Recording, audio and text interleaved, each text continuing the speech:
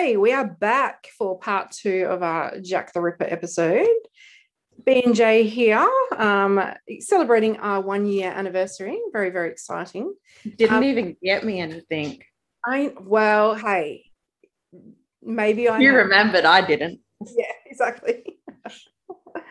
Therefore, you should have got me something. I should have. Yeah. You should have. I never actually see you in person anymore, though. No, you don't. Hey, this is just as good. Yeah. You can see each other. The comfort of our own home. Yeah, exactly. Oh. Don't like to leave my couch. Come on. Yeah, true. So we're talking about Jack the Ripper tonight, and in part 1 we discussed the murders, the victims, just basically set up the scene as far as what Whitechapel looked like in Victorian London. If you want to, go back and have a listen if you haven't already. Otherwise, we're going to dive straight into suspects because there are rather a lot, I have to say. So the first thing I want to do is go through the profile, because the FBI did actually make a profile of Jack the Ripper.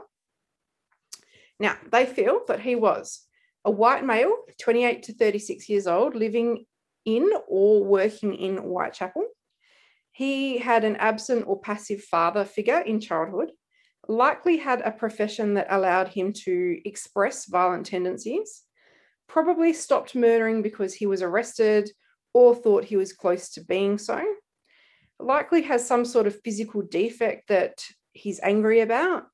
That is the profile of Jack the Ripper. So, and also we know we've got some eyewitness testimony as well. He seemed like quite a short man, fair skin, light-coloured mustache, tended to wear crazy hats. So, look, there are so many suspects. If you want to go and spend days and days and days looking at them all, go for it. But I have, picked ones that at least sound semi-valid. So, there's a lot of suspects that you hear over and over with this case, but it just has no validity to me. Like one guy, he killed his wife by stabbing her. That to me does not a Jack the Ripper make. Another one was a doctor that killed himself after the murders. So they went, he was a doctor, so he had anatomical knowledge and he died after the murders. There's a bit of a stretch for me in those suspects. So who could this guy be? Let's get right into it. Firstly, I just want to get one theory out of the way because I don't put too much stock in it, and that is the theory of Jill the Ripper.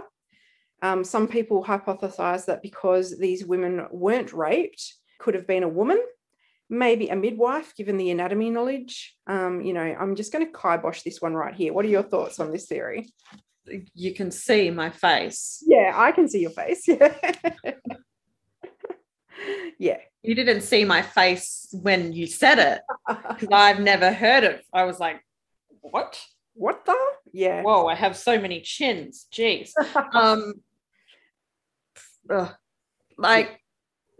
No. Just because why does violence against women, like attacks against women, murdering of women, always have to have a sexual assault element to it? And just because they were prostitutes. Yeah, exactly. I mean, I think he probably chose they were easy targets, Yeah. And you know what? Just because there's not sexual assault doesn't mean it's not a sexually motivated attack. Exactly. I mean, most of the women were stabbed in their genitals, and even just that act of stabbing is a violent penetration, Yeah. So I'd argue that this was actually a sexually motivated attack series with potentially the attacker experiencing, shall we say, a later on sexual release when he was in the privacy of his own home. Yeah. There's a lot of different types of sexual gratification, unfortunately, in this world and the world back then, in the world in general. There are some truly messed up, sick people out there, and you'd be pretty disgusted and blown away, and just some people wouldn't even be able to process it and their minds would implode at what people can actually become aroused from. So exactly. And it's Yeah. clear that he knew that he had a short period of time to do these attacks in, and he was trying to inflict the most damage he could in that time. And, you know, I know that a penis can be a violent weapon, but it's not going to cause as much damage physically as knives. So, No. you know, and, you know, all these women were last seen with a man right before the deaths, which, again, like I said in the last episode, isn't a huge deal because they were prostitutes. So they were probably with men all night. But, you know, nobody ever saw a woman talking to them or anything like that. So, so yeah, I'm not a fan of that theory, as you can probably tell. So let's look at the most well-liked suspects in this case. Well, to start off, we've got Prince Albert Victor, who was the Queen's grandson at the time. So the Queen being Queen Victoria. His dad would go on to become King Edward VII, and he was known as Eddie to those close to him. By accounts, he was, well, an unintelligent, spoiled, lazy brat who wasn't really interested in doing anything. Some suggested he was actually intellectually impaired. He wasn't suspected at the time, of course. You know, that would have been a huge scandal. The theory was only suggested in the 1960s when a book was written about the case and actually put him forward as the culprit. Apparently, Eddie contracted syphilis that went to his brain. His doctor, Sir William Gull, ended up writing about the case, and he himself seems to have believed that the murders were perpetrated by the crazed prince. Now, Eddie was taken to a mental hospital after the final murder, where he lived his final years out, dying in 1892. So the theory that I said at the end of the first episode. Yeah, going to a mental institution. Yep. I didn't know that. I didn't say that in the last episode because of that. I actually did not know that. So yeah, exactly. It's definitely a possibility, I think. Yeah. So William Gull, the doctor, I don't know why he thought that Eddie might have been the killer, but he himself sort of pointed it out in his case notes, which is what the author of this book was using to write his book. And yeah, he did. The murders did finish after he went to a mental institution. So that's a big thing for him to write in case notes. I know. Look, it does sound very compelling at first, but people have looked into it a little bit further, obviously, and found some holes in the story. Firstly, the author of the book died not long after, and his family burned William Gull's papers. So we're going by what he said he read in William Gull's papers. I don't know why his family would burn those. I mean, they're like historical records, and that sounds a little bit shady to me. I mean, maybe they didn't say what the author said that they said, is all I can say. So we can actually never really know if they even existed in the first place. How did he have them? Yeah, well, he got hold of them somehow and apparently found this amazing new information that pointed towards the prince being the killer. But to me, if I was the family, I'd be more like, no, look, we've got the papers that shows validity to what he was saying, you know. Also, William Gull died in 1890, 2 years before Eddie. So how would his papers contain details of his death? Because William Gull died before Eddie. So that makes it a little bit shady. Also, he was a royal. His whereabouts were noted all the time, right? And, you know, royals are people who don't ever get a moment to themselves. There is always someone with them. Yeah, but they're also allowed to do a lot of shit and get away with it. This is true. One last thing, though, is that they did go on and discover that he wasn't even in London at the time of the murders. So okay. Well, at least that's what the records say anyway. So although it sounds like... okay, yeah, the records. Yes. The records say... The records. Yeah. I don't know. What do you think? What do you think? Like another certain prince that's living around these days, you know, not even friends with them.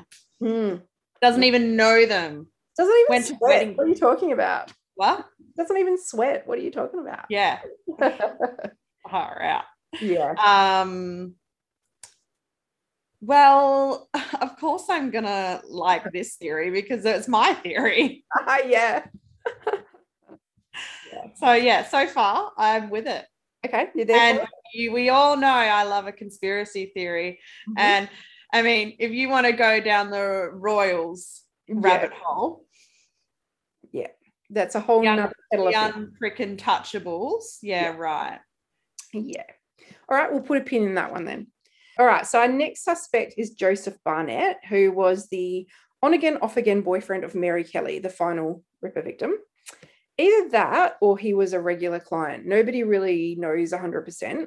They had lived together, though, for a time, and he was known to give her money. So could go either way. She could have just been like a regular that he let live with him for a while, or I don't know, whatever. He saw her the day before her death, and by account, they seemed to be on good terms at that point. Now, he did fit the physical description of the killer. He was 5'7", age 30, fair complexion, and a moustache. But really, I reckon if you were to go back to Victorian England, this description would probably fit about 95% of men back then. Yeah. So I don't know. And obviously, not like today. It's not like today. Like, think about how different everyone looks. Yeah. Everyone looks. Like, they're not all wearing the same. Yeah. Exactly. Yeah. So obviously the killings did cease once Mary was killed as well. Also, her door was locked from the inside. So either the killer had a key or he reached through the broken window. There was a broken window and locked it. Now, Barnett did have a key to the room. It's the theory of why, though. It's thought that he wasn't happy with her and he wasn't really happy with her line of work. So the theory is that he thought that if he started killing prostitutes, she'd be scared enough to stop doing what she was doing. And when she didn't, he just went and killed her. That's pretty extreme. I feel like that's a bit of a jump. Like, just broke up with her. Yeah, exactly. I mean, the issue I have with this is that these killings were not just like random, I'm going to kill someone killings. They were full of rage. Yeah. You know, whoever did them hated these women for whatever reason. So he did fit the profile, though. He ticked off a lot of boxes on the FBI profile, but I don't know. What do you think? It just seems a bit extreme to me. Yeah, too extreme. Yeah, it's a lot. I mean, it's one thing to kill someone. You really have to have the stomach for it to do the things that he did to these women. Yeah, no, yeah. So our next suspect is Severin Klozalski, who also went by the name George Chapman in later years. He was a Polish surgeon who moved to London in late 1887, where he took a job in a barber shop in Whitechapel. Now, did you know that barbers were the surgeons back then?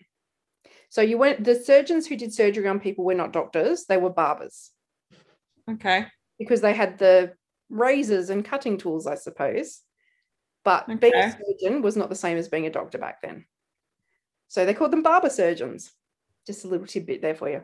He moved with his wife to America in 1891. So he was in Whitechapel when the murders occurred, but so were 80,000 other people as well. He did have surgery skills, but most interestingly, it seems he killed all 3 of his wives over the years. He ended up being executed in 1903. Now, of course, you know, we have to look at the fact that he killed his wives. You know, he obviously had an issue with women, but he ended up poisoning them, which is a lot different to evisceration and mutilation, of course. So I don't know. I don't think that these killers change their MO like that, not in that much of an extreme way. No. Yeah. So, yeah, I didn't really see a link there. I mean, it's pretty awful to kill all 3 of your wives, yeah, but it's not like that's the same as walking the streets and killing prostitutes in such a horrible way, right? Yeah. Yeah, so now, one suspect that I really liked for quite a while was James Maybrick, who was the author of The Diary of Jack the Ripper. Have you heard about that? No. This book came out in the 90s, and I still actually have a copy of it. So let's just say that if it's real, then we know who the killer is. It's 100% James Maybrick. And this is why I liked it for so long. So James Maybrick was a cotton merchant and was married to Florence, who ended up actually murdering him with arsenic in 1889, a crime for which she was charged with and spent 14 years in prison for. So he kept a diary. And it was in 1992 when a man named Michael Barrett came into possession of it and he published it. Until this point, James Maybrick had never even been on the radar. So the only thing we have to go by is this diary, which goes into a lot of detail about the murders. So it's quite literally this guy's diary. So the reason why he said he was murdering women, well, Florence was having an affair with someone from Whitechapel, but not Whitechapel in London, Whitechapel in Liverpool, a long way away from London. So that somehow made him want to kill prostitutes in Whitechapel in London. So it's a bit of a stretch there, I think. Mm.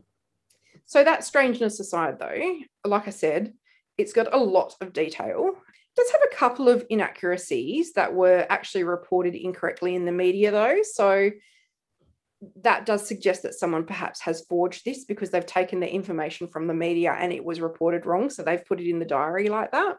Yeah. So the jury is really out on this with ripperologists. And yes, ripperologists is a thing. They all seem to be 50-50 on the diary. I guess it gets kind of less and less over the Do you years. have to study to become a ripperologist? Yeah, what does one have to do to become a ripperologist, I wonder? And what do you do if it ever gets solved? Yeah, your whole life just dissolves. Your existence is done. Yeah, you just don't matter anymore. Your job here is done. Mm.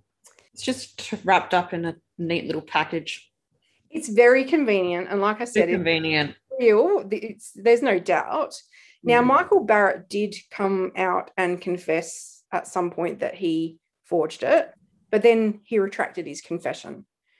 And his wife actually backed him and said that the diary had been in her family's possession since World War II. So there's question marks above it, let's just say that. Why would you admit that you forged it and then retract that you forged it? That's weird. Yeah, so obviously people have taken this very seriously and there's been a lot of scientific analysis done on it. And it does seem as though it is from that era. So the question is it a forgery from that era, like someone actually forged it back then? Or is it like the fantasy of someone who actually wished at the time that he was the killer, maybe? O.J. Simpson, when he wrote, yeah, if I did it. Yeah. That's it. I mean, I didn't do it, but this is how I would have done it if I did do it, but I didn't do it. I didn't do it, but yeah. If I did, it would be like this. Yeah, I know. Ridiculous, right? Yeah. Strangely, though, something else would come into play to link Maybrick to the killings, though. In 1993, a man named Albert Johnson came across an antique pocket watch with the signature J. Maybrick inside, along with I am Jack. It was dated back to that era, so it was authentic. And then also scratched into the inside of the watch was the initials of all 5 Ripper victims as well. So that was strange and a little bit compelling. Some people have compared the writing to known writing samples of Maybrick and say that they don't actually match, though. So people have dug a lot into this, right? They've actually really, really tried to confirm or deny it. So there seems to be a lot of information for and against it. So how do you even find someone's writing? On legal documents and stuff. That long ago. Yeah, I don't know. But the thing is, when you're signing legal documents, usually only writing your name, which might look different to the rest of your writing. I don't know. Yeah. So although I really liked this theory, like when the book came out, I don't know, I guess I've started to doubt it more over the years. What do you think about it? It's just too convenient. Wraps it all up in a nice little bow, doesn't it? Yeah. The watch is pretty weird, though, you got to say. Yeah, but again, like, where did it come from? Yeah. Yep.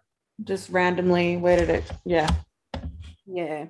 I mean, it was pretty groundbreaking when it all came out in the 90s, though. People got very excited about it, myself included. So our next suspect came to the public's eye in 2002 when author Patricia Cornwell wrote her book, Portrait of a Killer, Jack the Ripper, Case Closed. Do you know about Patricia Cornwell? Have you heard of her?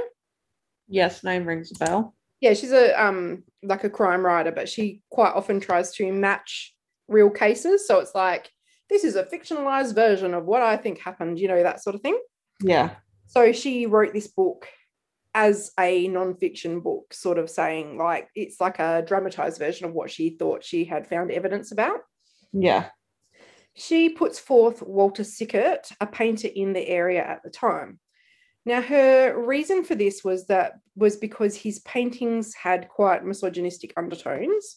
She even goes on to suggest that some of his paintings and sketches show women laying in the same poses as the victims. Like, she has gone and looked at his paintings and like gone full peg on every single detail. She says that she had one of the stamps from the Ripper letters tested, and it was very, very degraded, so she could only get mitochondrial DNA. And it suggests that the donor had similarities with Walter Sickert, but also with up to 10% of the population, because mitochondrial DNA is a little bit less specific than other types of DNA. And also, we don't even know whether those letters really were Jack the Ripper, right? Like, you know, you could be taking DNA from anyone. I mean, really, all it says is that Sickert couldn't be excluded, really, to me. Not very much of a concrete evidence situation, I feel. But she made a book about it and, you know, put everything behind it. So I don't know. Now, speaking of DNA, we are then brought to our next suspect, a man called Aaron Kosminski.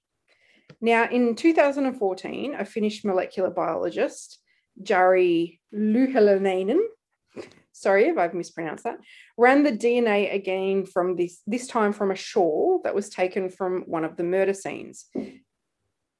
And this was the shawl of Catherine Eddowes. Now, the mitochondrial DNA apparently matched DNA from his family line of descendants. Now, I actually remember when all of this happened because it wasn't that long ago. Do you remember this when it was all in the media? Like, guess what? They found out who Jack the Ripper is. They've got DNA evidence. It's so exciting. Yeah, I remember that. Yeah, and I was like, well, let's just take a breath here and have a look at what we've actually got. I mean, that makes me skeptical from the start, right? So what are your first thoughts when you think about this situation, taking DNA from Catherine Eddowes' shawl that was found near her body? What are some issues that we have with this? She was a prostitute and she's been near lots and lots of males in a time where I'm guessing she probably doesn't get to wash her clothing between every single job, so to speak. Yeah, so that was my first thought when I heard about this, was that, like, how much DNA must be on her clothes? Like, yeah. Come on, like, yeah.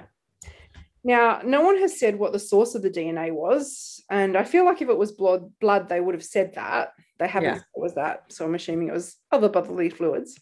Yeah. You know, which, let's face it, could have come from anyone. Yeah. So also there's the whole, is this actually Catherine Eddowes' shawl question? And also the fact that many people had handled the damn thing over the years as well. Yeah. So to me, it's not really a slam dunk as far as DNA goes. But who was Aaron Kosminski? Well, interestingly, he was a suspect at the time, and the police actually saw him as quite a strong suspect at the time. Now, it should be noted that he was a Polish Jewish immigrant, so this would have no doubt been a factor in them painting him with this brush. However, there does seem to be evidence that he had a strong hatred for women, especially prostitutes, and was quite a violent guy. He did have multiple admissions to psychiatric hospitals over the years as well. By the sounds of it, his actions, like, the professionals believe that they have now decided that he was actually like schizophrenic, paranoid, delusional. He would be put into a psych hospital for the last time in 1894, where he stayed until his death in 1919. Still, 1894 is quite a few years after the last murder, and he sounds like he's quite a mentally unwell, unstable person. So I question whether that sort of person would have been able to stop murdering people, you know? Yeah. Not for that long. Yeah, exactly. And I think it's important to note that despite this rumor that he was violent and misogynistic, it was specifically stated in his medical records that he was never classified as a homicidal person or even a danger to others. So I don't know whether that misogynistic, homicidal, violent label was something that was given by the police because they were just racist. Because I think medical records can probably be trusted a little bit more than that. So yeah, what do you think about him? I don't know. Yeah, it's hard to. I don't think he could have just suddenly stopped like that and not have committed again from the time of the last murder to the time he was locked away. Yep. Not for him to have been admitted to a psychiatric hospital and then stayed there until 1894. 1894 he went in. Yes. Yeah. And then never came out. Yeah. For you to be locked up for that many years and not be released, I just don't think you're mentally well enough to commit all those murders and then just suddenly stop. Yeah, I agree. And I feel like there would have been a lot of racism and painting him with that sort of brush by the police just because that's what they did back then. So we can't actually know how violent he actually was, really. Another person on the suspect list is James Kelly. In 1883, he murdered his wife by stabbing her in the neck and was afterwards classified as insane and committed to the Broadmoor Asylum. Now, he escaped early 1888, right before the murders started. Now, historians have looked into him quite closely, as apparently he perfectly fits the profile. They also claim that he moved to the USA and was responsible for a number of murders there as well. So eventually in 1927, he turned himself into the Broadmoor Asylum, where he died 2 years later. So interestingly, maybe a possibility, but does anything actually place him in Whitechapel? And it's pretty much the consensus that the killer would have had to have been a local, like someone that could just like escape to their house really quickly without being seen. And, you know, it never suggested that he ever lived anywhere near there. So I think it's another case of, here we've got a guy that's been violent towards a woman and is in a mental institution and escaped at the right time. That doesn't actually have any evidence as far as the murders go.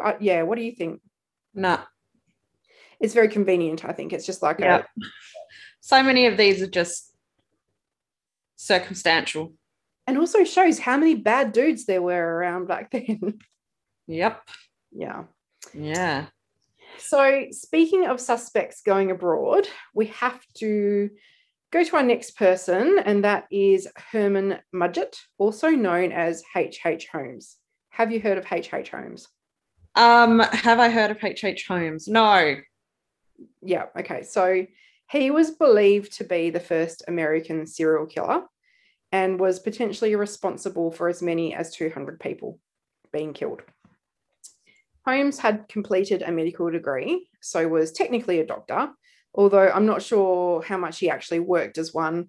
He was quite well off and ended up just like building a literal murder castle in America. He would get people into the house where there was rumored to be like trapdoors and gas chambers and torture chambers and stuff. So he was a real psycho sort of guy.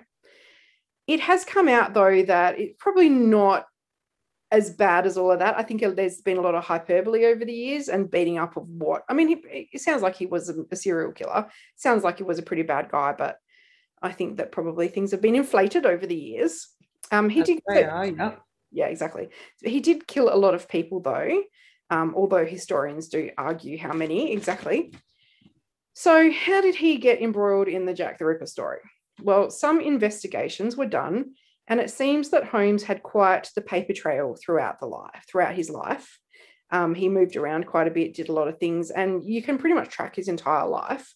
But there is a gap between 1888, 1889, where there's just nothing. There's no evidence of where he was or what he was doing. There was also a ship's log found dated shortly after the last murder with H. Holmes travelling from the UK to the US. Now, linguistic experts have also pointed out that the Dear Boss letter had quite a few language quirks that were common to the American language at the time, or the American dialect at the time. They also looked at witness testimonies of 13 people that potentially saw the killer and got a sketch artist to put them all together. And it actually does look a lot like H.H. Holmes. Also, of course, Holmes would have had medical training. Now, this is all very interesting, but entirely circumstantial. Again, nothing links him to Whitechapel at that time. Also, Holmes tended to kill for reasons of personal gain, like he would collect insurance money and rob people and that sort of thing. So unless the Whitechapel murders were just like a practice run, the MO is completely different as far as I can see. What do you think? Yeah, again, just people trying too hard to make something out of nothing. I don't buy it. Yeah, it's convenient. I mean, it's a great story, right? Like It this. is a great story, but that's the thing. I feel like that's all it really is a story. Exactly. The traveling serial killer. Yeah. Look, I think that the Ripper murders were done by someone who hated women. Like, Yeah. I mean, Holmes was clearly like a narcissistic psychopath, but the murders never had that same level of frenzy. Yeah. You know, probably a no from me. Now, Yeah. there was another traveling suspect who actually ended up in Australia. Recently, author Gary Linnell wrote a book called The Devil's Work that put forth the idea that a man named Frederick Deeming was actually Jack the Ripper. Now, Deeming was a serial killer. In 1891 in Liverpool, Deeming murdered his first wife, Marie, and their 4 young children and buried them under his house, laying concrete on top. He then fled to Australia. A year later, he would murder his next wife, Emily, and bury her under the house as well in Melbourne and concrete over the top of her. By the time police caught up to Deeming, he was in Southern Cross in WA, 400 kilometres east of Perth, where he was waiting for the arrival of his new fiancée, Kate, to arrive and start her life with him. He had also, interestingly, just purchased a shit ton of concrete. So we have a bit of like a MO going on there that doesn't sound like Jack the Ripper to me. Yeah. Yeah. He was sent back to Melbourne where he was hanged in 1892. Now, why is he a Ripper suspect? Obviously, we have to ask that question. Yeah. Once he was executed, his picture found its way to the newspapers in London, where a woman recognised him as a man she had seen in 1888 in London's East End. She said that she had actually been with him hours before the day after the double murder event. So if she is correct, we can place him in the area at the time of the murders. She said also that he was quite an agitated guy and seemed to know a lot about the murders and be really, really interested in them. Now, he's pretty crazy. He went on to claim before he was killed that the ghost of his dead mother was like telling him to kill people. That's why he was doing it. This may have been due also to the fact that he did have syphilis in his brain, like a lot of people back then. So he told doctors that he got it from a prostitute. And after that, he would go around London with a gun and a knife and look for that specific prostitute that he decided had given him syphilis and try and kill her. But he never found her. There have also been claims that letters from him were found in Catherine Eddowes' things. So again, a lot of circumstantial evidence. But this guy we can actually place in the time if that woman's account is to be believed. He did brag to fellow prisoners that he was Jack the Ripper, but he never made a confession. So there's that as well. What do you think about him? Not his MO. Yeah. Killing your entire family and burying them under concrete. Not the same as eviscerating someone, right? Yeah. Nah. I mean, he had a brain illness. Like, he was bragging that he was Jack the Ripper and that his mum was telling him to kill people and stuff. Like, I don't know why, but I feel as though whoever was Jack the Ripper had a level of control as well as being frenzied, if you know what I mean. Like, they could go from doing that back to their life. Yeah. Yeah. And not be sort of like that day-to-day loose cannon that you think, oh yeah, Jack the Ripper, that's that crazy guy that lives next door. Like, I feel like he would have potentially have been a bit more of a quote unquote normal guy during the day. Yeah. So yeah, I don't know about that one. That's the most recent theory though. I think that like Holmes, we have like a bad guy and in fact more evidence that he may have been in London at the time, like I said, but the MO is totally different. So yeah, I don't think so. Now, we have one more traveling suspect. All these traveling suspects. And his name is Carl Feigenbaum. Now, Feigenbaum went to trial in October 1894 for the brutal murder of his landlady, Juliana Hoffman, who he stabbed to death in the USA. He would be found guilty and executed. As soon as he was dead, though, his lawyer, William Lawton, was like, oh my God, thank God he's finally dead. I can finally speak about some stuff that I've not been able to speak about. He said that in representing him, he had come to learn that his client had constant homicidal urges where he wanted to kill and mutilate every woman that he saw. Now, on hearing this, Lawton starts to think, this sounds an awful lot like the Ripper murders. Now, at first, he never comes out and asks him if he is Jack the Ripper, as he wants him to actually like confess on his own if he is. But he does ask him if he was in London in 1888. To this question, he answers yes, and then goes really quiet, like he knew what he was implying. So Lawton looks into his travel records, as he was known to travel around quite a lot around the world. He confirms that he had actually been in London during the Ripper murders. So he thinks, stuff it, and just comes out and flat out asks him. To this, he gives a pretty cryptic answer. He says, the Lord was responsible for his acts, and to only him would he confess. So, I don't know. I mean, to me, I would have been like, no, I asked you if you were Jack the Ripper. You know what I mean? Like, that's not what I asked you. Yeah. So, interesting, though, that the lawyer thought that it was him. What do you reckon? Why do these people always keep their mouth shut for so long? Yeah. Well, I don't know whether he came out and said it at the time and it's only just been discovered. I don't know. It was sort of brought to the attention of the world in 2005 when the author Trevor Marriott published a book called Jack the Ripper, the 21st Century Investigation.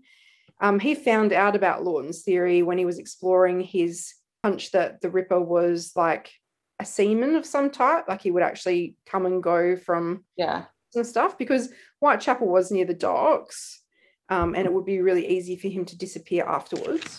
So that was kind of his hunch. So he looked into it more.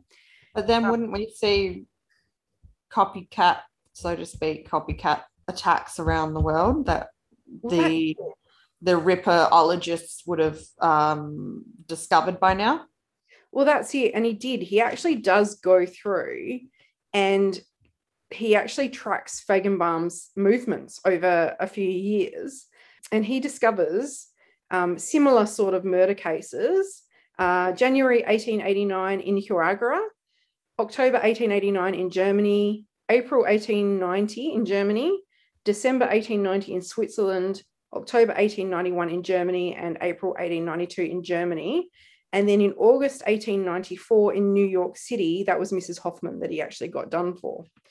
So there were also other dates in America in there as well, April 1890, 1891, and January 1892. So it seems as though he did go around killing a lot of, well, if he was responsible for all of these, he was going around killing a lot of people.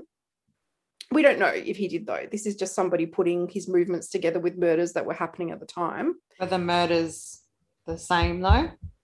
I think that they did involve, when I was looking them up, they all involved some level of mutilation or violent sort of frenzied attack. Very specific sort of mutilation stuff happening here, though. That's the thing.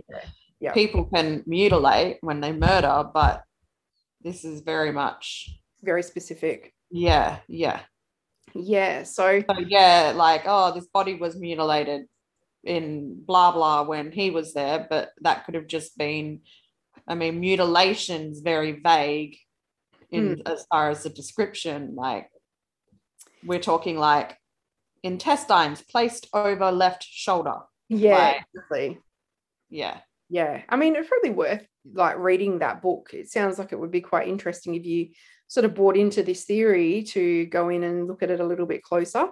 Yeah. So it's called Jack the Ripper, the 21st Century Investigation by Trevor Marriott. So yeah, I did sort of see in that there were cases wherever he seemed to be in port in different countries, women were getting killed quite horrifically. So interesting, I think. Yeah, no, it's still interesting, definitely. But whether they are the same style is a question mark. Exactly, yeah. And because it was so long ago, and in like random countries, like you would take a lot to actually track it all down. So and I mean, just because he may have been in the vicinity of those places doesn't mean doesn't mean, you know, he was there at that exact time. This is all like he could have been there at this time, you know. I mean, there's no way of knowing exactly where he was over those years. So, you know, we can't say for sure that he was responsible for those murders, but it is interesting, though, that he was in London during the Ripper murders. That, to me, like, we need to actually link the person who is the suspect to that period in that time. You know what I mean? Like, you actually have to say they were there in Whitechapel at that time. Yeah. And we can say that about him. So yeah, I don't know. He's a maybe for me, I think. Maybe, yeah, maybe. Yeah. He makes more sense than many of the others. Yeah, exactly. Now, one more suspect that I think warrants a mention. And this one is my favorite and on top of the list for me. So get ready. Here we go. Now, the reason why he is on top of the list, you'll realize in a moment. But I mean, simply, he was in the immediate vicinity. We know that he was for at least one of the murders. So let's go back to the first part of this episode when we were actually talking about the murders and the very first murder. Now, you'll remember that the body of Polly Nichols, who was the first murder, was found by a man who at first thought that she was a tarp in the road. And then as he got closer to her, he realized that she was a bundle of fabric and then realized that she was a woman. Now, he called over a man who walked up to come and see that woman, you know, and they both decided, yeah, let's just put her skirt down and be on our way. Yeah. Well, this guy that found her, his name was Charles Lechmere, and he was a meat cart driver. He says that he came across her body, and moments later, the other man came across there and he called him over. Now, that man's name was Robert Paul. Now, have a think about it. Remember, we were talking about how you couldn't really see. You're using a gas lantern, you're holding it. So where he said that he was actually not near where her body was. She was kind of up against a building and he was in the road. So there's questions about how he even saw her to start with. Now, Robert Paul, the man that he called over, said that when he came over there and had a look and realized that it was a woman, there was no blood near her body at all, nothing at all.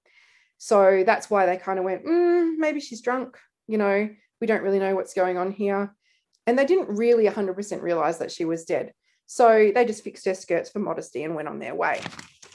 Now, within minutes, the police constable came and found her body, discovered her body officially, at which time there was a huge pool of blood around her head and neck, because remember, she'd just about been decapitated. Yeah. So this suggests to me that her throat had been cut very close to the time that Robert actually saw her. Hadn't had a chance to pull around her yet. Yeah. Now, Robert says that he suggested that they prop her up just in case she was drunk, but Lechmere refused. He wasn't going to touch her. He didn't want to move her at all. If they had to try to prop her up against the building, they would have seen that her head was pretty much cut off her body. Yeah. So with other victims, he mutilated a lot more and also posed them so their wounds were on display, but not with Polly. She wasn't posed. Now, these could be escalation, obviously. And also her clothes were mostly covering her wounds because obviously neither of them saw the wounds. So this suggests, of course, that Charles was actually interrupted in the middle of killing her. And when he saw Robert walk up in a panic, he covered her a bit and pretended that he just found her. So the police did question him and he actually gave a fake name. He called himself Charles Cross and didn't offer his testimony either. He actually was only discovered because Robert had said, oh, there was another guy here as well, you know. So there has been a documentary made about this that I actually saw quite a few years ago. And I remember seeing it and thinking, oh, that's really compelling. And it wasn't until I started researching it again that I saw how much was actually true, this theory. So if you want to go see, I can't even remember what the documentary is called, but it is very interesting. So now what they discovered when they looked into this guy was that his home to work route that he walked every single day and his work schedule places him at the sites and times of the murders, and also the murder of Martha Tabron, which is one of the suspected victims as well. On the night of the double event, he had the night off, but Liz Stride was murdered on what would have been the route to his mother's house. He also fit the profile and that of many serial killers as well. So he grew up having never known his biological father. He had 2 stepfathers though. He had an unstable childhood, moving around a lot. He was also, of course, a meat cart driver. So being covered in blood would not have been an odd thing. And he lived right in the area. So what do you think? Yeah, that's him. Yeah, I think so. I think he's a really good candidate, right? It's the best candidate of all. Yeah. I mean, take away all of this like dramatic serial killer traveling from here and there and famous people and all of that. Let's just go back to basics. The dude that found the first woman, maybe it's him, you know? Yeah. And yeah, like you said, he is halfway through cutting her up and some other guy walks past. It's like, look, I just found a drunk lady. Yeah. Yeah. Oh, well, leave her be. She'll be right, you know? Yeah. So, I mean, just look at his statement, right? He says that he's walking in the middle of the road and saw a woman laying near a building. Well, how do you do that if you've only got a gas lantern for lighting? Yeah. He says that he was standing there in the road when Robert came by and he called him over, but Robert says no, he was standing over the body. So there's a discrepancy there to start with. I just don't think he would have been able to see her in that light unless you were actually on top of her, you know. In fact, the person that found Catherine Eddowes actually said that he essentially like tripped over her because he didn't see her till he was literally on top of her. So that's how dark it was back then, you know. Look, he was a local. He would have been walking past each murder scene at that time of that murder every single time. And he gave a false name, so he didn't want to be spoken to by the police. Now, we only have a picture of him, as in a photograph of him as an older man, so we can't actually see if he matches the description or anything like that. But he would have been 39 at the time, so puts him close to the profile point there. The only thing that gives me pause is that he stayed living in the area until his death in 1920, age 71. Yeah, so why did he stop? He would have just stopped. Yeah, that's it. And why start at all to start with, you know? Like there's a lot of questions there around that sort of thing.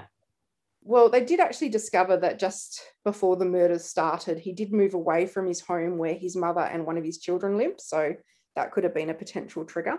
I don't know what the circumstances of him having to leave the family home were, but perhaps it triggered him, whatever it was. And I mean, we know that serial killers can stop. Like I said before, look at this Claremont killer. He stopped. Yeah. So maybe he just satisfies his urges when he could spend a lot more time mutilating Mary. Yeah. You know, and that got it out of his system for a while. I don't know. Yeah. So who are you liking as the Ripper after all of that?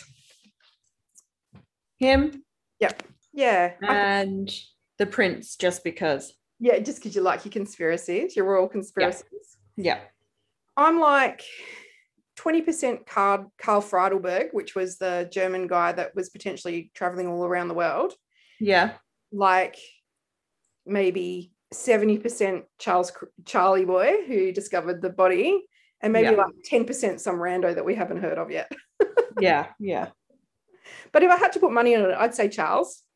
You know, he fits the profile and he had proximity and he was a meat cart driver. So if he was seen with blood all over him. Yeah, definitely that. Yeah, exactly. So yeah, that is who I think Jack the Ripper might be. Last thoughts? No, not really. No? I think, again, I just don't think we'll ever know. Yeah. There's nothing that's ever going to prove it, I don't think. Yeah. I think that the only thing that will ever prove it is if some sort of confession is found, much like the diary that was found, but is actually true. How are you? That's the thing, though. Yeah, but you have to. Confession can come forward. A confession can come out, but we'll never really actually know if it's true. And you would need to have some sort of like corroborating evidence to support it. Yeah. Because, you know, we're way past the point of deathbed confessions now. These people are all well and truly dead. So you'd need something to back it up, I guess. Yeah. I don't know what that would be. Yeah. But yeah, it's such an interesting case. And obviously there is such thing as a ripperologist. So lots of people love this case. No, I don't know. It's just such an old classic story. There isn't really anything else I can add to it that most don't already know. I didn't realize there was so many suspects. And there's more. Like you can go for days and days looking for the suspects. Yeah. I just feel like there's just people out there that are just so desperate to find the answer that they're willing to look at any potential person, because we must know surely there's someone out there, something out there, It's like, no, I think you just got to let this one go. Anything, I just don't think there will ever be any concrete evidence that will really make me go, yeah, it's 100% this person, because any evidence that comes forward, there's just always going to be a question mark next to it. And old evidence as well. Yeah. I feel like over the years, all of the newer theories that keep coming up are people that want to be the one to discover the thing that nobody else has ever seen before. Well, that's it. Yeah. I mean, especially that whole suspect that came to Australia and buried his families under the concrete. Like, I feel like that's literally someone just going, wow, this guy's a bit of a sicko. What did he do? Hang on a second. He came from Whitechapel around the same time as Jack the Ripper. Yeah, that's just... Yeah, I don't know. That's kind of just like really trying to fit a square peg in a round hole. Yeah, that's what I mean. There's just like, yeah, the guy was a fucking psycho, but that doesn't mean he was Jack the Ripper. Little, you know, hot tip. There's lots of psychos in the world. So yeah, just because someone killed their family and buried them under concrete doesn't mean they're Jack the Ripper. Exactly. If you think that way, they could be one. They could have been any of the other unsolved serial killer. Yeah. Yeah. I think that the chances that he left England and went to another country are slim, just because I think he would have stayed where he was comfortable and he knew the area and he lived close by and he had all of those things that were like access and all of that. Yeah. And, you know, I think that to really get close to discovering who did this, you do need to almost like mentally transplant yourself into those days and stand there, like visualize yourself standing there at 2:00 in the morning in the pitch black, only holding a lantern, and really think to yourself, like, how do you go about perpetrating these murders in the pitch black unless you know the place really well? You know the routines of the police that walk past all the time, because they were going past like every 15 minutes, you know, knowing that if you needed to run, you could run home or run to work where, you know, you could hide in plain sight, sort of thing. I think it would have had to have been a local, because you don't want to look like that stranger on the street. You want to be the person that everyone sees all the time. You know, oh, that's just Charlie. You know, he works on the docks or whatever. Yeah. And I just feel like Charlie was in the right place at the right time, and we can prove that through his work records. We know that he had some sort of upheaval before the murder started. As I said, my only question mark is why he stopped. Yeah, maybe he just got it out of his system or decided that he was too close to getting caught. I don't know.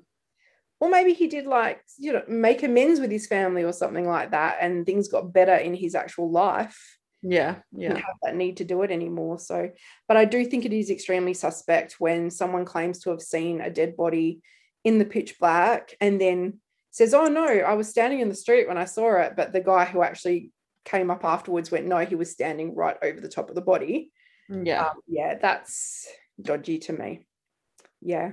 So yeah, I'm liking Charlie. I reckon he's on my shit list. Yeah, Charlie, all the prints for me. Yeah. Well, everyone, tell us what you think. We'd love to discuss this one and see what everyone thinks. Is there someone we haven't mentioned, maybe?